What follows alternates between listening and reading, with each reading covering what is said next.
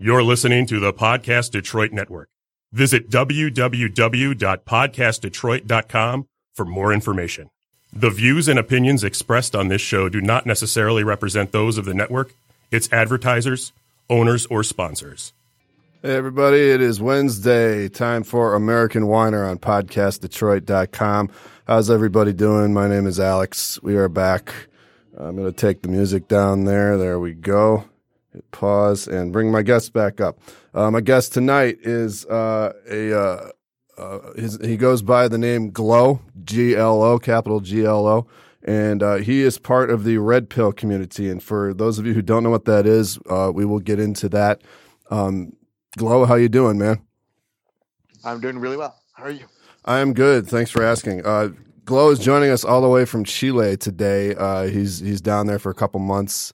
Yeah, man, so we're going to jump right into it. I just want to know, tell us about your background, like, because you've had a pretty interesting life. I've been talking to you for the past couple weeks now. You've had quite a ride. So just give us a sense of who you are, where you were born and you know, where you grew up and all that. Okay. Well, I was born in Russia and I came to the US, and being a Russian, my views are of the right. Mm-hmm. And I grew up in California, went to law school in California, which, if anyone knows, law school in California feeds right into the Democratic Party. And I really didn't enjoy the politics of that. And instead, I decided to be a thought criminal and started writing for the Manosphere, in the largest anti-feminist community known as the Red Pill. That's how I'm utilizing my law school smarts. And I paid for my university and law school by being a high-end personal trainer. So now I have a combo service where I try and pull people out of liberalism mentally and try and move them into traditional masculinity physically. So that's what I've been doing for, I guess, 2 years now, and it's going really, really well. Okay, well, there's a lot in there, man. So you were born in Russia. Where in Russia were you born? I was born in St. Petersburg. I wasn't, I came to the U.S. when I was young, when I was 5. But, I kind of grew up in raised by my grandparents. And so just because you're in the U.S. doesn't mean you integrate into, mainstream American culture. You still have your parents, and then you have your parents' friends. And, as a child, you really gravitate towards those views. I think if I was born in the U.S., then I would maybe be more culturally integrated into that. But, I guess the Russians who are born in the U.S., have more of that liberal mentality. Mm-hmm. But the ones who immigrate maintain their, let's say, traditionalist roots or ethnic roots. I don't know how to put it, but it's interesting in that I've been in the U.S. long enough to speak perfect English, so that everything I say doesn't get put in the wacky foreigner box. And I guess that's what makes me so potent in the Red Pill. Maybe that's what makes me so potent here, is that if I spoke this Russian accent, you would put me in that box, mm-hmm. and you would just dismiss this. But so it's a one way of bringing the ideas of Eastern Europe into the consciousness of American men. Okay, and that's pretty interesting that you maintained, like you said, sort of the traditionalist values of Russia when you moved here when you were 5. You said so. That's pretty early, and yet you still maintained it. And you said you were raised primarily by your grandparents. Was that your mom's parents or your dad's parents? Yeah, both. But my mom did a lot of working. She worked night shifts, in pharma. But basically, my mother remarried. My stepdad's American, and basically I saw, American masculinity, American liberal masculinity, and I knew what Russian masculinity was. And after having a firsthand look, I said, I choose the Russian version. That looks better. And so I stuck with that, and I fought for that. And I guess that's how I maintain my values. But on the other hand, we have the internet, and you could watch anything now, so you don't really get culturally isolated regardless of where you are. And that's another way of maintaining your values. So tell me about your childhood and like what kind of a student you were, and just growing up after you moved from Russia at the age of 5. I mean, do you even have any memories of like, and what are your memories of Russia? First of all, I suppose would be the first question. Well, I mean, right in the 1990s, Russia was a shithole. So it's a complete economic collapse, and so you have a lot of very, very talented people who they just don't have a job anymore. Mm-hmm. You have doctors and professors and lawyers, and they have the skill set, but no one even gives a fuck about that skill set, right? So it's this big question of now what, right? And so Russia had a big brain drain, which I guess my mom and my grandparents are a part of, and it was really, really bad. And then gradually, they moved away from that, let's say, liberal economic policies where all of the resources were being siphoned off, and then they moved towards everyone's favorite Vladimir Putin, and the economy stabilized. I think the Russian economy peaked at around 2005, 2007, and then that's when all the sanction games began after the invasion of Georgia, the Russian invasion of Georgia. So, but with, I was a great student. I was always an amazing student. And I have a degree in political science and biology. And my grandfather wrote for a Russian newspaper in New York. And so I was always interested in politics and law and social policy. But I guess where I got disenchanted was I realized that where where a bachelor's in political science feeds into is kind of writing for a cuck national review.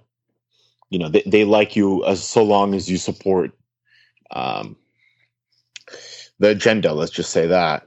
But when you start asking deeper questions, they don't really like that at all. So in college, I start to discover that, where I try and write a thought-provoking paper, but because it was anti-liberal, it wasn't really appreciated. And so I guess that's when I started fighting my professors, not continue throughout law school. Okay. So that's... Well, so you're growing up in this is Southern California, right? So like Los Angeles area, or yeah. Okay, so you're growing up there. You're sorry, go ahead. Yeah, go on. So you're a great student, like you said. You're growing up in Southern California. You decide you want to go to law school. Where did you go to law school? Well, I'm not trying to dox myself here, but somewhere in Southern California. Oh, all right. And basically, there's certain cases where, okay, like I don't want to talk about bore anyone, but like let's say a guy brings a gun into a nightclub, and there's a statute that if you're not a peace officer, then that's a felony. But then he was a correctional officer, and so he thought he was covered on the statute, but he wasn't. And then after 3 appeals, he got convicted. And so the big punchline of that case is that even if it takes 3 appeals to get you convicted, and even if there's no way for you to interpret the statute yourself, guilty is guilty, period. There's no, ignorance of the law is no excuse, even when an unknown amount of judges perhaps might interpret the law in that case. So basically, they always argue for an expansive view of the law. They always argue for less liberty, and you can't really take the other side. And if you know anything about the Ninth District, which California folds into, it's just an absolute hellhole where activist judges rule supreme. So instead of doing that and taking antidepressants, I decided to follow a different career path. All right. How long were you in law school? Just out of curiosity. Oh, I graduated. I went there for 3 years. 3 years. Okay. Hated every millisecond of it. and I don't know, you're in a desert and you have to pray that the desert doesn't enter within, you know? Mm-hmm. And I guess every immigrant has to ask themselves, you know, like, are they going to be true to their values, or are they just going to cave in and sell out? So, all right. Well, so let's talk about the red pill then. When did you first come to the red pill? Okay. Well, so I would say that the majority of men, the majority of their intellect is the verbal, not the verbal, the spatial variety. Most men who are intelligent become engineers and mathematicians. For me, I'm just wired the opposite way, so it's all verbal.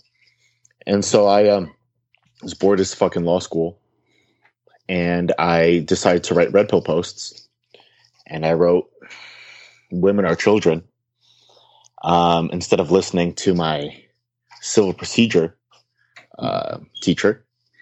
And I guess I beat however many kids were writing that day. And I just flew to the top, I guess, because my writing is fun and my ideas are novel. And, you know, people would tell me, "You completely changed my life." And it's funny because a lot of those articles I wrote in the middle of the night in an hour. So, but I guess, you know, when people need you, they need you for a reason. You have to respect that. And so eventually I got pulled more and more into that role. When was that first post? When did you write that first post that you mentioned? I think 2013. 2000. So not that long ago then. So about 5 years.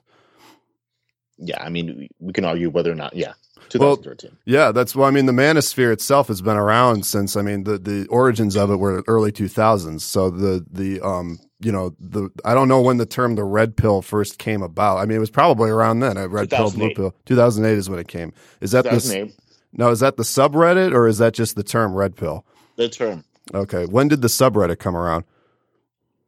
2012. 2012. In 2008, someone realized that all of the games and all of the bullshit that these PUA sex artists invented between the years of 2000 and 2005 were unnecessary if you left the United States, if you left the West.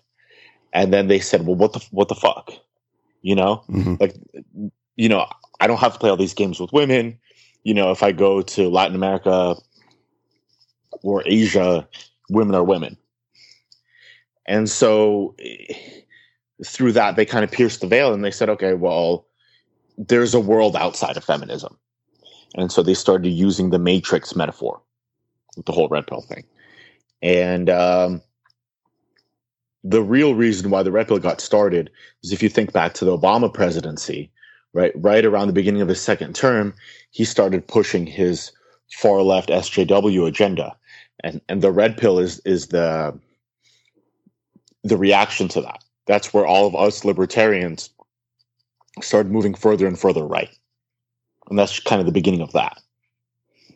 So I think that's how the red pill got started. Okay. What is the red pill to you? What does that term, how do you interpret that? And the first time you saw it, what did you think? Well, when I first saw it, I thought the red pill was a rejection of feminism and everything goes along with it. But now I see the red pill as a rejection of liberalism, modernism, progressivism, and really all of those modern philosophies wholesale. Okay. And so that can get you into a pretty fun, crazy place.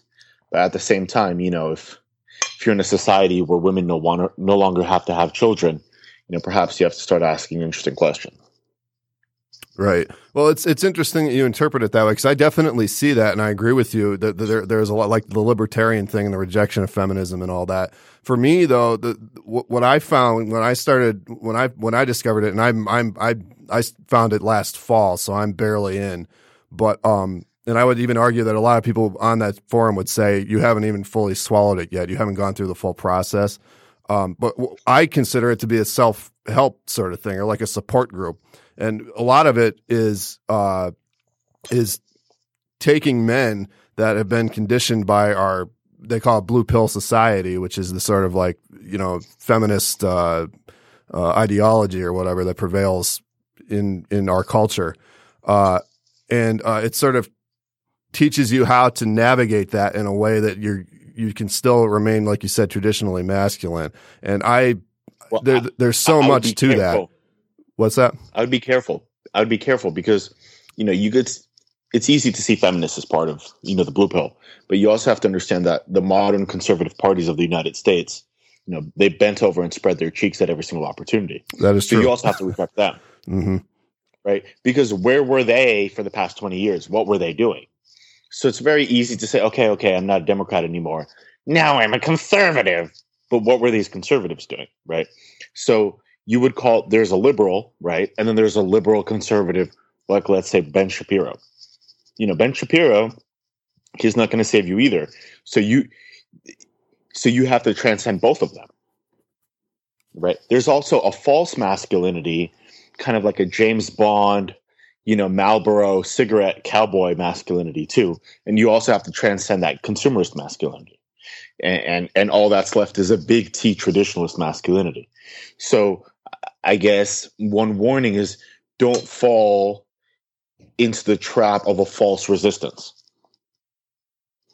Yeah, that's interesting that you mentioned like there's several different levels to it or whatever in terms of like. They're not a level. They're just still within the blue pill.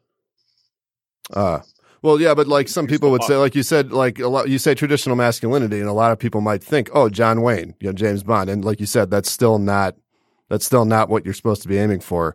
Well, if we think about John Wayne and James Bond, these are characters written not necessarily by Hollywood friends, but definitely brought into life by Hollywood friends, right?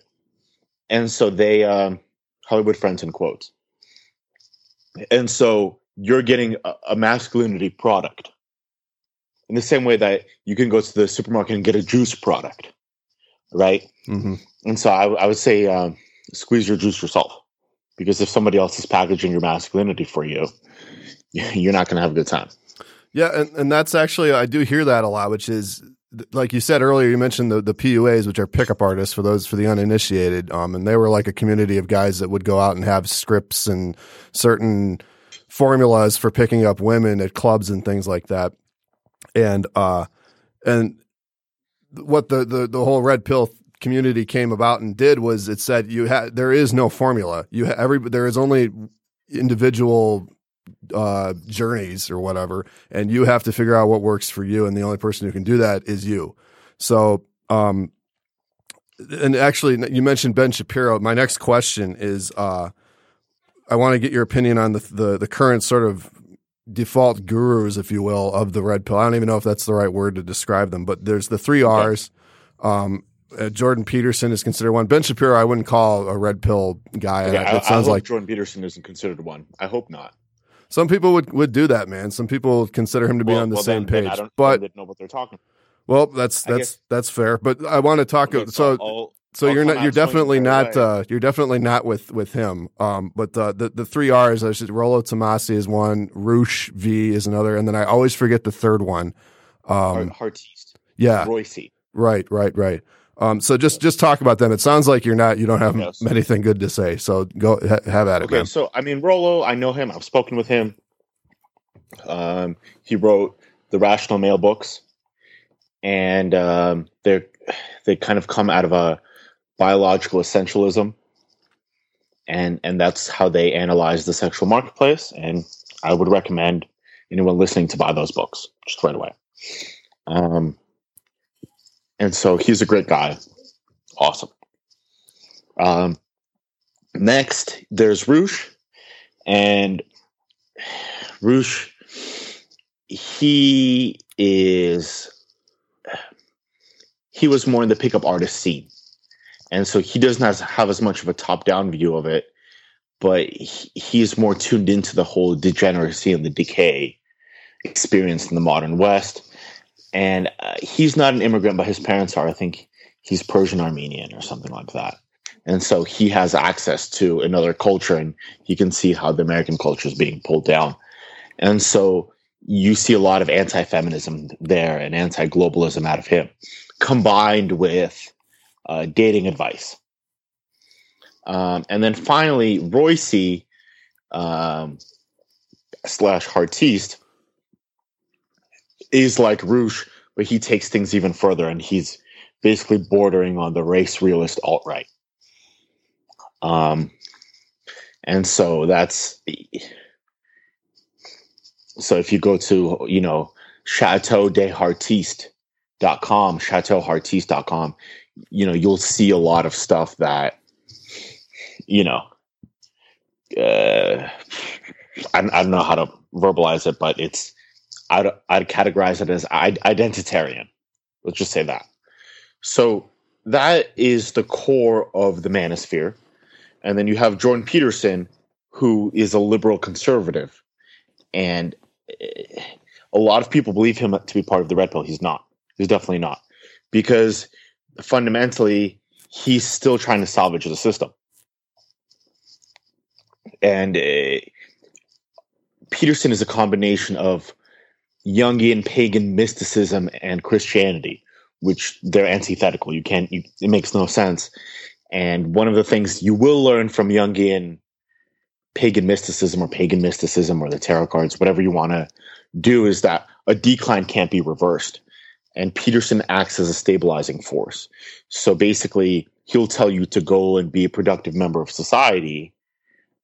And what that's going to do is you're going to be taxed and used by, let's say, the degenerate elements of, the whole HR game or the diversity game, and you're going to stabilize this rotting system. Right? Mm-hmm. So he's still trying to save the system as a liberal conservative. And that's why I think he's not Red Pill. That's why he's false Red Pill. And he says a lot of things like clean your room or wash your dick, things that are pretty obvious that a lot of men, would agree with. But, you could tell a whole bunch of dirty boys to wash their dick, and they'll be like, oh, wow, I've never heard that, because they're pining for, a male figure in their lives. But that doesn't make him Red Pill. Red Pill is a rejection of the system. That's the definition. Okay. So I see. Yeah, and I have heard. I follow Rollo on Twitter, and he constantly is tweeting at Jordan Peterson about Jordan Peterson will write something about his wife, and now I see what you're talking about. You're right. Jordan Peterson is saying assimilate. Figure out how to assimilate into the system, and the other guys are saying the system needs to go. So, what I would say is the people listening to you and you are heritage Americans. Let's just use that verbiage. And they are the people who really power the productivity, the economic activity of the U.S., right? Young American men. And in order for the American system to survive, you just need to be taxed into oblivion, right? And what I'm saying is you should leave to Latin America, where your intellect and economic output is appreciated, where people aren't feminists, and where the taxes are more than half less than what you'll experience in the United States. And that's why you're in Chile right now. Yeah, I'm testing it out, but I'm going to find a way to move here forever. Okay. Well, so if the system needs to be rejected, I mean, first of all, can America even be saved then in your estimation? And if so, then what needs to happen in order for that to be accomplished? I mean, a decline can't be reversed, right? So if a piece of bread is rotting, right, you could put that rotting piece of bread in the refrigerator and slow down the spread of the mold. But you can never fully take all the mold out of the bread, right? Kind of what you see with Donald Trump is, yeah, he got in office, and then you have a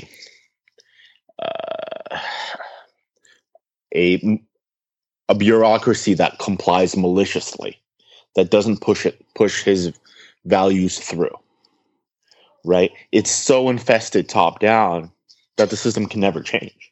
And that's why the smart thing to do is to start a new system. Kind of like if you think about Blockbuster, right?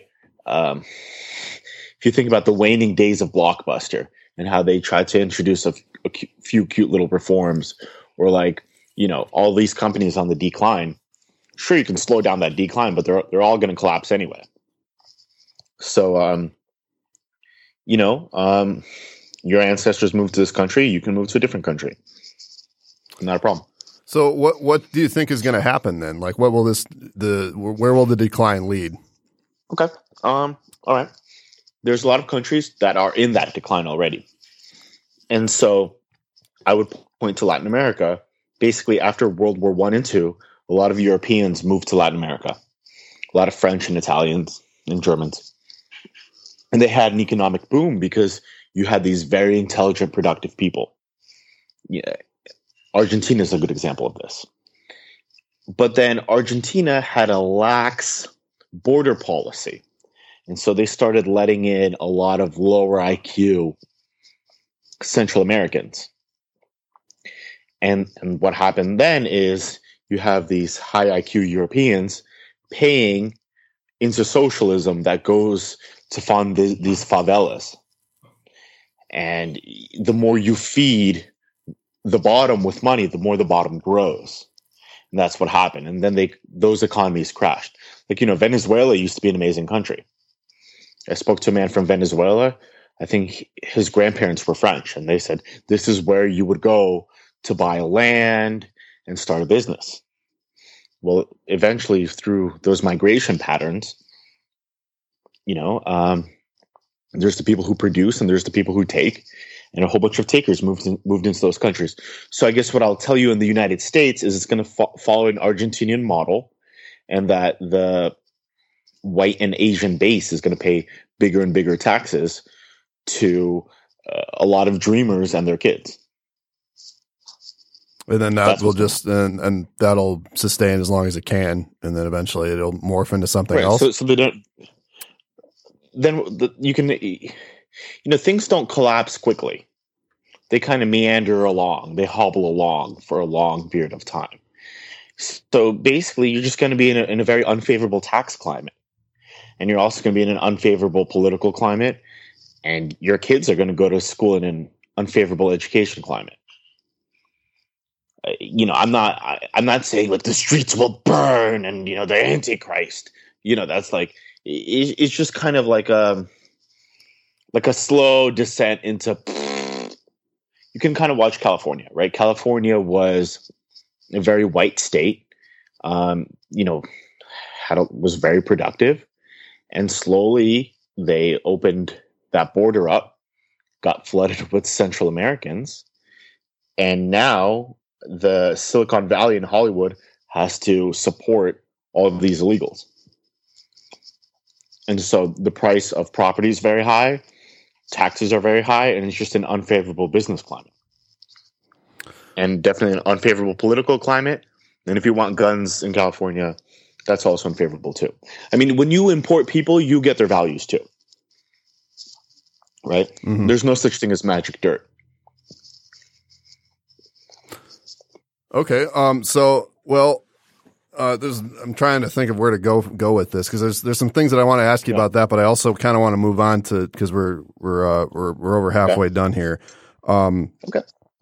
I guess I'll move on to we have this whole incel thing that's going on, and the mass shootings that have been happening in the U.S. Could you just talk about that for a little bit and what your take is on those events? Okay. Well, so society can be structured in a number of ways. And right now we have a matriarchal society. You can think of the Statue of Liberty as a great mother. So the freedom of the United States isn't necessarily a freedom to do what you want. There's the great father, which is, let's say, a tyrant or a king. And the great mother is saying, it's okay, Timmy. You can eat as much candy as possible. You can have a gay pride parade. So it's not a freedom for the great man to be great. It's the freedom for the little man to be little. That's the freedom of the United States. And so what's happening is, in a matriarchal society, is women have no need for beta males and losers. Women like winners.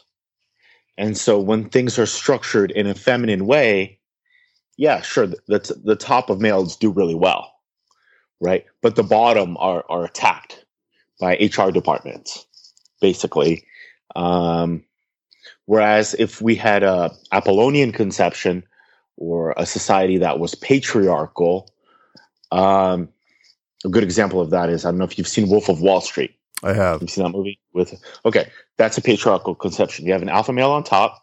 He has betas and omegas beneath him, but he needs those men who aren't necessarily leaders, and he brings them up with him. They get bonuses and stuff like that, right? So, whereas in a matriarchal society, they get henpecked by HR. So that's what happens. Society pushed them out. Society said they don't need them, and they turn to violence. It's an existential crisis that leads to violence. Okay. So you say we live in a matriarchal society. What would you say? Obviously, feminists say that we live in a patriarchy. So what would you say to them if they say, well, hold on, we don't live in a matriarchal society at all. We live in a patriarchy. Okay. Well, if we lived, well, first of all, those feminists are funded by the government, right? Mm. There's a matriarchal women's studies, which spreads those values, that's funded by the government because the government supports that, right? So where's my patriarchal department, right? The feminists like to believe that they're rebelling against the system, which is funny because the system pays them, right? So, it's a traditional female lack of introspection. That's what I would say. Oh, okay. So we do not, because I can see it definitely. You make the argument that we live in a Rollo Tomasi calls it the feminine imperative. It's a feminine primacy society, or a society that operates on society supporting them financially if we live in a patriarchy. Mm-hmm. Well, one of the arguments that I heard, which I thought, and I don't even remember where I heard it, but it was, if patriarchy really was this tyrannical dictatorship, then feminism wouldn't exist at all, because anybody who dared hold a rally or teach a class on that would be executed. So I always thought that was the best argument that I'd heard for, it may have like patriarchal, even if, feminists, if I'm looking at it from their perspective and I'm looking at our society, I can see, like if I were them, maybe I could see what they're trying to see. But it's just the patriarchy is a sexual fantasy of feminists. Mm-hmm. That's why a lot of them are into bondage and all sorts of degeneracy, because they were robbed of that male control that they need as a woman. When a woman doesn't have male guidance, she becomes an obese, right? And shaves half her hair. I've never heard that one before. Right. If you come to a country like Chile, 60% of women aren't fat. It's not beast wars over here. Mm-hmm. So the patriarchy exists in their minds because they dream of being put in their place by a man. And unfortunately, that doesn't happen, because why bother expending your energy at these women? They want to go to buffets, both literal and metaphorical, right? In a way, those slut walks are a big pleasure buffet, right? They do it because they desperately want to be put in their place by a man, because a lot of those men don't even want to have anything to do with them anymore. So yes, the patriarchy exists, but only in their mind as a fantasy. Okay. So in a way, they're right. What sort of advice do you have for a guy of any age, really, who's kind of at the point where he's like, I don't know what I'm doing wrong with my life, but I just feel like something is really wrong, and they find the red pill, and they're kind of on the fence as to whether or not they want to, really to take the pill, so to speak.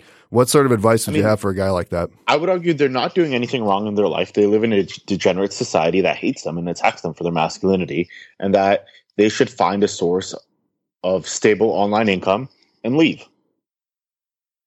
Right? We can create anxiety and depression through the environment, right? Like, let's say I installed a speaker in your house that played crying baby sounds randomly. You'd be depressed and anxious, right? That's some Harrison Bergeron shit right there, yeah. Right. So I would say that maybe the environment is causing that, because over here all the men are happy. And when I walk down the street, you see happy couples with their children holding hands. Go to a mall and count the number of fathers. Where are all the fathers? Okay, well then go to Latin America. Go to, Mexico. Go to a Mexican mall, and you're going to see a lot more fathers with their children.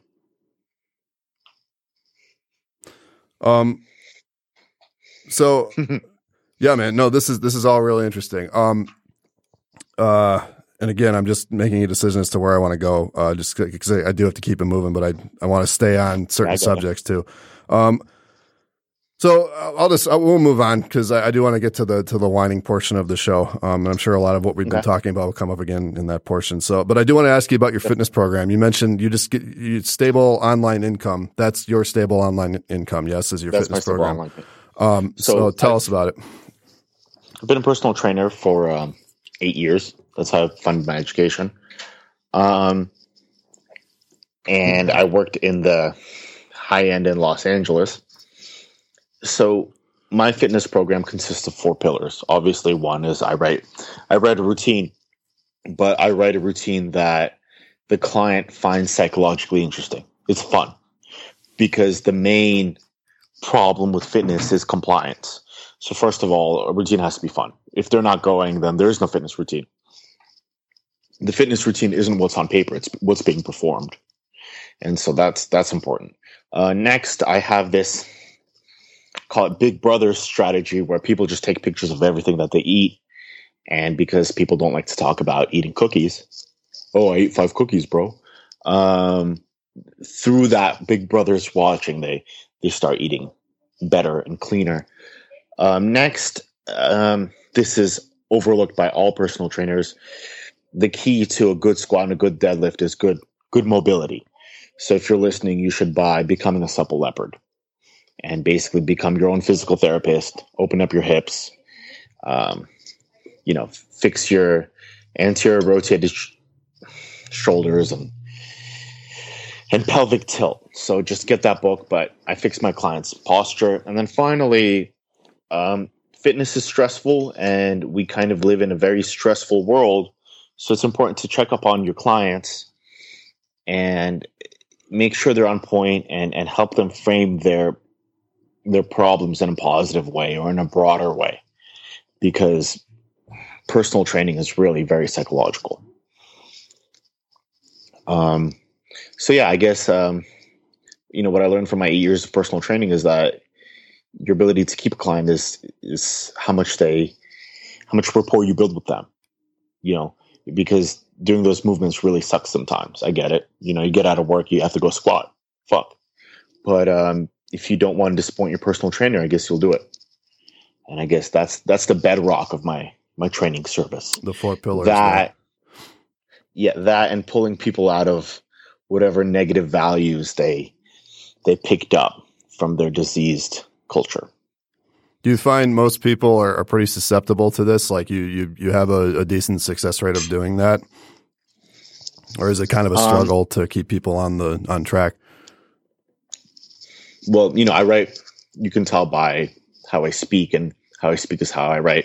It's pretty aggressive, right? So the people who usually come to me for physical fitness, they're kind of bros.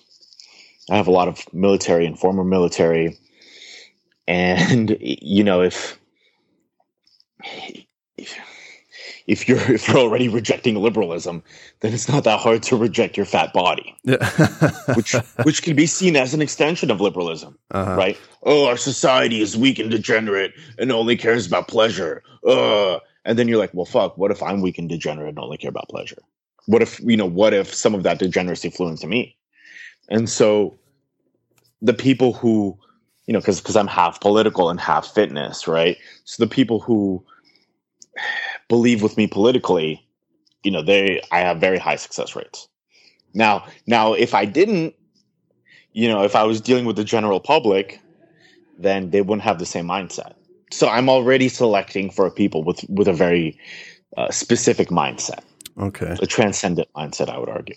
Well, one real quick, I did want to ask you. You use the word degenerate a lot, and I've heard that on numerous conservative forums. I've always wondered, like, what is? I know what it means, but like in your to GLO, what does degenerate mean? Degenerate means does not generate, right? So if you're degenerate, right, you're productive, you have a business, right, you're a member of the economy, you have a wife and kids, you're producing. Degenerate is a group of people who don't have kids and don't create, but absorb value. Kind of like the Democratic Party, who wants to raise taxes and spend all your money on their NGOs, right? They do not generate. So it's the makers and takers again, essentially, is what it is. They're the takers. Okay. Clearly, they're the takers. And so if you're stuffing your face wildly, then I guess you're a taker of food, right? If you're building a healthy body, you're generating. Right. It's creation and destruction, just like every other, Exactly. So, the last thing I wanted to get into with you before I ask you what you want to whine about is this sigil magic concept, and I will be sharing a link on my Facebook page after the show that to a website where you can read more about this that you showed me. But why don't you just talk about sigil magic, what it is, and what exactly you're doing with it? The idea is that you are not an island. You're influenced by all sorts of psychological influences, right? If you listen to depressing music, it can pull you down into depression, right? If you listen to Katy Perry's California Girl, then maybe for the 3 minutes and 50 seconds that you hear it, you're a California girl. I mean, I think all the masculine men listening to this have been a California girl for 3 minutes and 50 seconds, right? So your environment really can have a strong pull on you. And, driving past billboards of men tugging on their penises, what you would see in Hollywood, that could have an effect on you, right? It kind of pushes on you. You have a natural, maybe you forget you like that, but if most heterosexual men have like kind of a disgust when they see that. So the idea with sigil magic is that and it's a very antiquated term, but you just basically put out images that are inspirational. That it's easier to work out, to rock music than Bruno Mars. And likewise, it's easier to work out in a Samson tank top, than than in a dress that they're going to be pushing on men in 20 years. So that's what I'm doing. I try and put positive images out, and since I'm, I don't want to get a billboard, I use people as billboards by creating interesting designs and selling tank tops. Oh, okay. That's why I sell tank tops. So you put these symbols on tank tops and sell the tank tops and influence people through those symbols. In the hopes of influencing the culture. Okay. What are some of the symbols? I have Hercules fighting a lion. And that's the Nemean lion, and that's kind of overcoming. And I think men need that. I think men need to overcome. There's a lot of obstacles, and a big reason why we don't hear of these Greek legends anymore is because they inspire you, and a lot of our culture wants to do the exact opposite.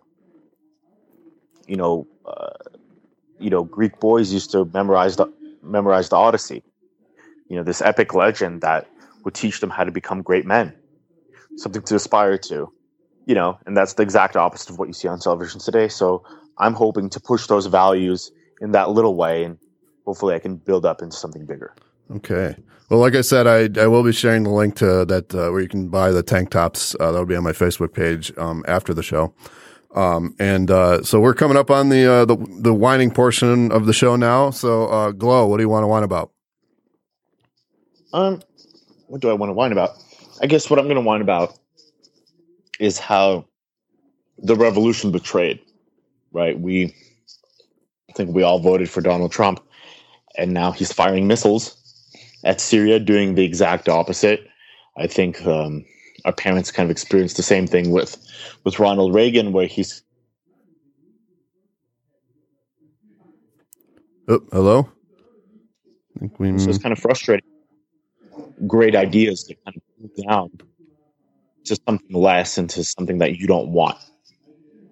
And I guess at the end of the day, you can't really rely on other people to create what you want to create. You just have to do it yourself, because when you don't, you get missiles fired at Syria and a bigger government under Reagan.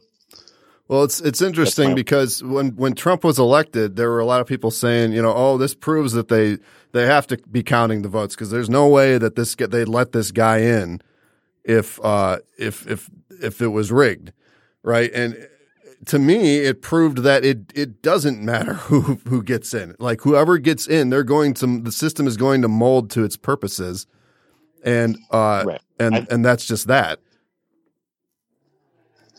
The view of the Russian government, if any of your viewers watch Russian news, which they probably don't, is that the president is elected, but that there's some very intelligent men in black suits who know how to psychologically pull people into doing what they want. And so Donald Trump gets in there and then he gets puppeted. And so I think the election is authentic. It's just that our government services are really, really good at doing their job. And when people don't do their job, they get Kennedy'd. So yeah, when you if you go against the system, you get the convertible ride in Dallas. Convertible ride, yeah, exactly. The convertible treatment, the Kennedy treatment. Yeah. So, well, so like you said, it's the decline. Then you can't reverse the decline, and even if you're the president.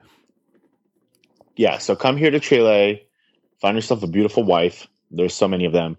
Live on the beach, buy yourself an amazing condo that overlooks the beach for $200,000, and just start something different. That's my advice. Well, so there's hope. Just get on a plane. Let's go. So I got to ask though, like, why Chile? Like, why not Peru or another Latin American country? I mean, Chile is pretty European. I think Chile is about like 70% European. So you'll still have a lot of, cuisine that you're accustomed to, or,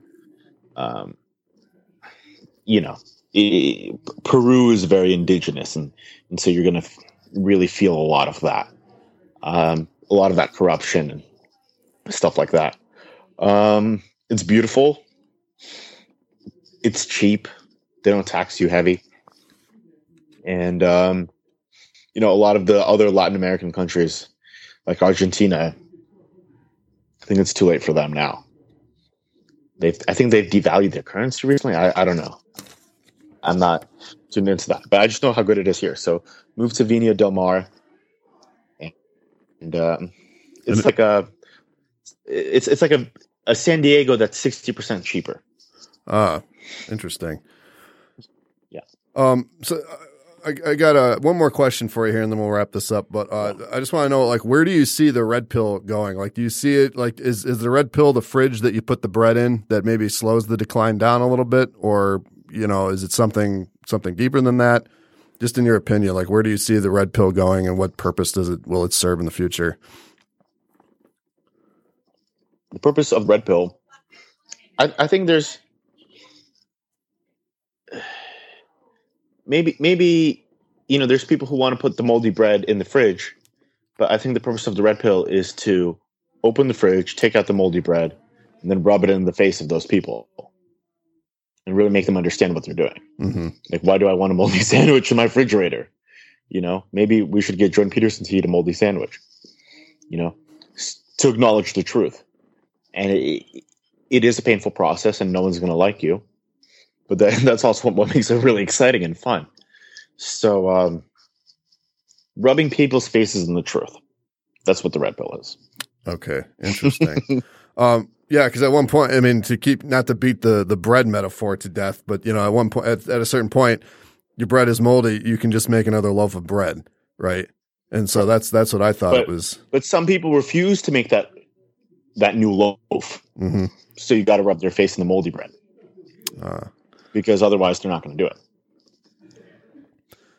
All right. Well, GLO, thanks so much for calling in today. This has been a really interesting. I always say, like, I have an hour of time, and it's never long enough. There's always so much more to get into. So excellent. So thank you so much. Hang on the line and I'll give you a proper goodbye after I'm off the air. But everybody else, I'm actually taking Memorial Day off. I will not be in here next Monday, so I will see you in 2 weeks. This has been American Whiner on podcastdetroit.com.